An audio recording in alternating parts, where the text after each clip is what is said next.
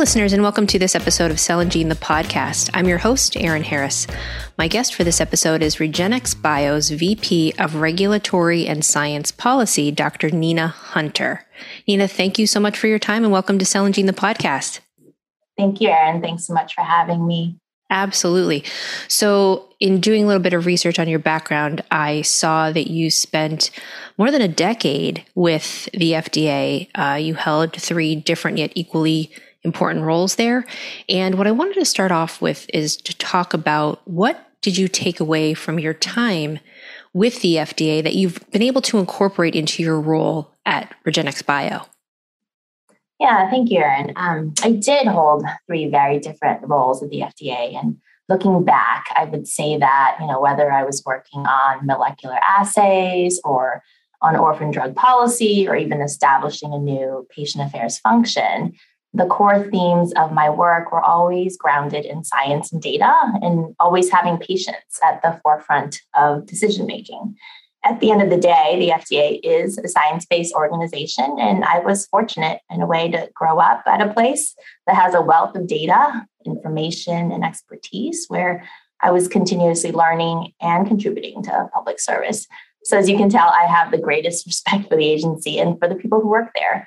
And so I'm often asked why I left. And for me, it was about challenging myself to apply those regulatory and scientific skills that I acquired in a different way now. So from an industry perspective, but while maintaining the same focus to values that are important to me. So to continue to learn new science and technology, to make decisions based on data, and most importantly, to continue to always have the best interests of patients and their families in mind. And I am once again very fortunate to have found a company and a role where I'm able to apply these core principles in what I do. So it really has been an easy transition for me, despite transitioning during the pandemic, but I think that would probably take a whole other podcast to cover. Oh, goodness. Oh, boy. Yeah, I would say so. Well, I'm glad it was an easy transition despite the pandemic, and going from the FDA to REGENXBIO, it seems like it was a pretty seamless fit. Definitely. Good. All right, I want to talk a little bit about the accelerated approval pathway. Let our listeners know, what might they not know about the accelerated approval pathway, and why is it pertinent to specifically gene therapies? Yeah, these are great questions, especially given how the accelerated approval pathway has been highlighted quite a bit in the press lately, from approval decisions to even potential regulatory reform. So I hope I'm not oversimplifying here, but the term accelerated approval is a regulatory term. It does not simply mean to go fast. It's a powerful tool that the FDA has in its toolbox to expedite product development, but it has a very distinct set of criteria and was created for a very different reason than the other expedited programs that listeners are probably familiar with. The accelerated approval pathway is not just for any drug or disease. To qualify, the disease must be serious and the drug must have a meaningful advantage over other drugs for the same disease. And so from a regulatory and legal standpoint, it's important to recognize that an approval granted to a human drug or biologic under the accelerated approval pathway is not considered a lesser or partial approval compared to traditional approval. So sometimes I see those terms sort of get mixed up. So as most of you probably know, this pathway allows a sponsor to rely on surrogate endpoints in pivotal trials to provide the substantial evidence needed to show effectiveness. And this makes a lot of sense, right? So when a particular disease, for example, takes a long time to progress, and if you had to directly measure the clinical benefit, it could take a very long time. But by measuring the drug's effect on a surrogate endpoint that is reasonably likely to predict clinical benefit, the trial can take less time to complete. And for serious or life-threatening diseases, patients will gain access to the drug sooner. And the sponsor is, of course, required to then conduct a post-marketing trial to confirm that clinical benefit. And that's a big requirement of the accelerated approval. I guess another example to highlight is if the clinical outcome is rare and you have to recruit a lot of patients to have an adequate number of events for that clinical outcome. But if you can rely on the use of a surrogate endpoint, you can show the drug's effect based on a smaller group of patients. And so back to the second part of your question, as we know, gene therapies often target serious or life-threatening diseases, including rare diseases, right? Many of them are rare diseases. And so this represents a major advancement in patient treatment, and accelerated approval is very much pertinent to gene therapies. I guess one last point I will add is that the accelerated approval pathway was developed with a lot of flexibility. And so whether or not a surrogate is reasonably likely to predict clinical benefit is a judgment call. It really does depend on our understanding of the disease and the data. And for gene therapies targeting monogenic disorders where the biological plausibility is backed by strong mechanism of action, for example, and that therapy is well understood, then accelerated approval makes a lot of sense. It's not a requirement for accelerated approval to have to directly have to get at the underlying cause of the disease rather than treating the symptoms, but it's definitely the power of gene therapy. So taken together, I think it really can allow for smaller, faster, and more efficient trials to be run that might not otherwise be able to be successfully run, and for patients who might not otherwise get them. Good. That's great. Okay. Thank you for that. That was a very clear explanation. And I think you've cleared up a lot of perhaps misconceptions about what accelerated approval pathway actually is. I want to talk a little bit about the current potential regulatory roadblocks for gene therapies. We hear that term a lot and we write about it a lot, the regulatory roadblocks. And so I want to make sure that we talk through the potential solutions too. So what are the roadblocks and what are those potential solutions or paths to improvement? Yeah, so as you know, the gene therapy field has been growing really fast during the past decade, and that's all due to advancing science and innovative technologies. But the regulatory framework that needs to evolve and hasn't evolved as quickly as the science has grown, and needs to move forward in order to maximize the potential of gene therapy to help patients. I guess stepping back, I would say we have to appreciate that the FDA always does try to strike the right balance between evidence and access. So how much evidence is required before approving a drug, while being mindful that patients need those promising therapies as soon as the data show that the benefits outweigh the risk.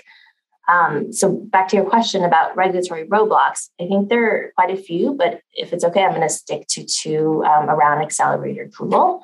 Sure. First is the availability of the accelerated pathway for gene therapies. I think gene therapies should be eligible for accelerated approval if they meet the criteria. We should not limit this pathway to only a subset of gene therapies by applying additional conditions. For example, limiting the pathway to only those gene therapies that directly target certain genetic changes.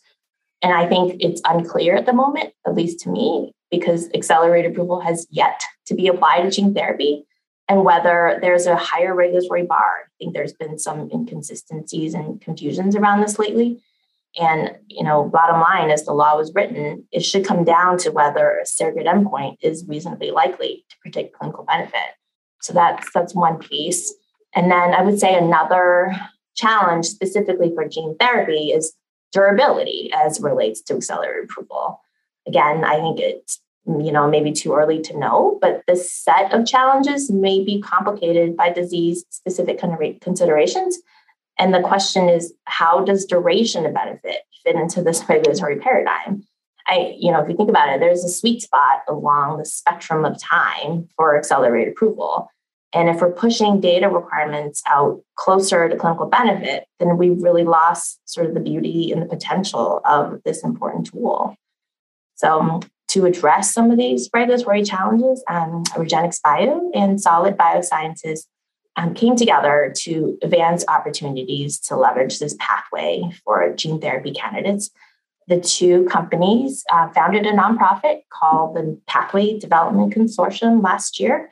And the mission is really to bring together patients, industry, regulators, academics, payers, and other stakeholders to meaningful scientific and policy discussions. And again, like the field is moving at such a rapid pace. And so change, like it can't happen on an individual basis, meaning each company can't be doing this on their own, in their own way, and having the same conversations with FDA over and over separately, right? There's this tremendous workload at FDA too. And so it would just be much more efficient to apply cross learnings and potential solutions together collaboratively. And of course, there are other collaborative groups working out there in the cell and gene therapy space, and they have been for a long time. And the Pathway Development Consortium is not meant to be redundant to those efforts. We really are unique in the sense that it's specifically focused on AAV gene therapy, science, and policy. Excellent. I want to talk a little bit more about other ways to help address regulatory roadblocks, building on what you just explained. How and why can identifying biomarkers and surrogate endpoints help address regulatory roadblocks, would you say? Yeah, so at the core of accelerated approval pathway is really the question of like what endpoint can be considered reasonably likely to predict clinical benefit, right? And these are surrogate biomarkers. So actually one of the recent work products of this Pathway Development Consortium was to publish a white paper on this topic. As part of that white paper, we proposed a framework of different categories of AAV gene therapies that target the underlying genetic changes that cause diseases. And we proposed a generalized approach that aimed at clarifying the evidence needed to support that approval. And so the goal is really to pull together a systematic way to consider different types of indications and the general type of evidence that's needed to support the use of accelerated approval. And it's important to note that this framework was purposely published as a draft, and we are hoping that the community will really review and provide feedback to make it more useful for everybody. At the end of the day, it's about gaining understanding, and that helps everyone involved, and better biomarkers and surrogates will expedite development and get effective treatments to patients faster while ensuring safety to the greatest extent. As I mentioned before, in many cases, relying on a traditional clinical endpoint could take a very long time to conduct a trial, and it could not be possible for some diseases. And these are real hurdles to developing life-saving gene therapies. So really just reiterates how important it is to identify surrogate endpoints that can be used to support accelerated approval. Good, thank you. Do you know where we can find the draft? Yeah, so if you go to our website, it's pathwaydevelopmentconsortium.org. We have the white paper published there, and we also have 2 other white papers that we published previously, focusing specifically on the Duchenne muscular dystrophy disease space. So please take a look, and we would love all feedback. Good. Okay, thank you. All right, listeners. So head over to REGENXBIO's website and check those out. Let's talk a little bit about public-private collaborations and how can they help usher in the next wave of gene therapies? Yeah, so public-private collaborations are critical to addressing these challenges and many others. And, like I said before, all of this will take a collective effort. And I think most importantly, FDA has shown a real desire to support and encourage the development of gene therapies and a real support of public-private partnerships. So I feel like it's a powerful tool, and these partnerships can create various forum for collaborations to foster understanding between FDA and sponsors to really help the field move forward. From all stages, from early development all the way through to post-approval. And so I've already mentioned the Pathway Development Consortium. I want to mention another one that REGENXBIO is proud to be a part of, and this is the Bespoke Gene Therapy Consortium. And I'm sure you've heard about this in the recent months as it was just launched in November. Definitely.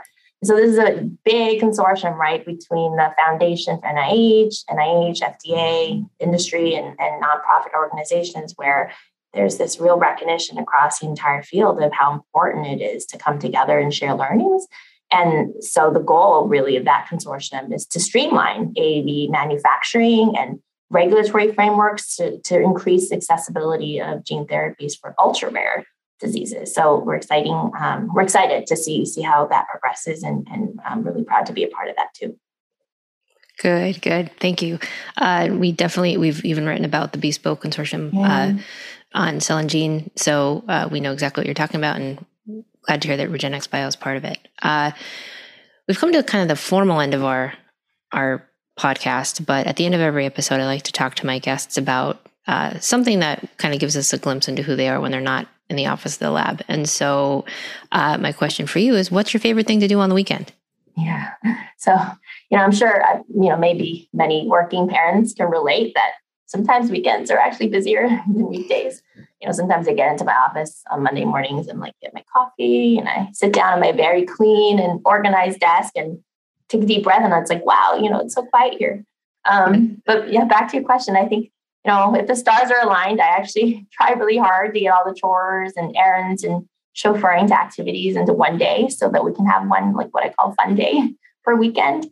I really do love spending time outdoors. And I know that sounds really cliche, but I feel like given this weird virtual, non-virtual space that we've been in and out of over the past 2 years, it's so important to me that I get my family outside. And honestly, I'm also just trying to get my 2 daughters off their screens. But we love to bike, to hike, we play tennis and ski. And actually, we just got a canoe. And so I'm really looking forward to trying it out this spring in a reservoir near where we live. Oh, that's so wonderful. And I think if you had asked me, I think my response would have word for word been what you just said. So I completely understand. And I completely understand with the fresh air thing. We live in Pennsylvania, and so it's very cold right now. And there'll be below freezing temps. And I'm like, just go outside for 5 minutes, bundle up, get some fresh air and come back and you'll be fine. Yeah. So anything you can do to move your body and get off the screens. Yes. That's the very, challenge. very important. Well, great. Thank you to you, Nina. This has been a lot of fun, and I hope you'll come back soon and talk to us again about what REGENXBIO is up and doing from a regulatory standpoint. Yes, thank you. Thanks so much for having me. Absolutely. Our listeners, well, that's the end of our episode. Thanks for listening in, and we will see you next time.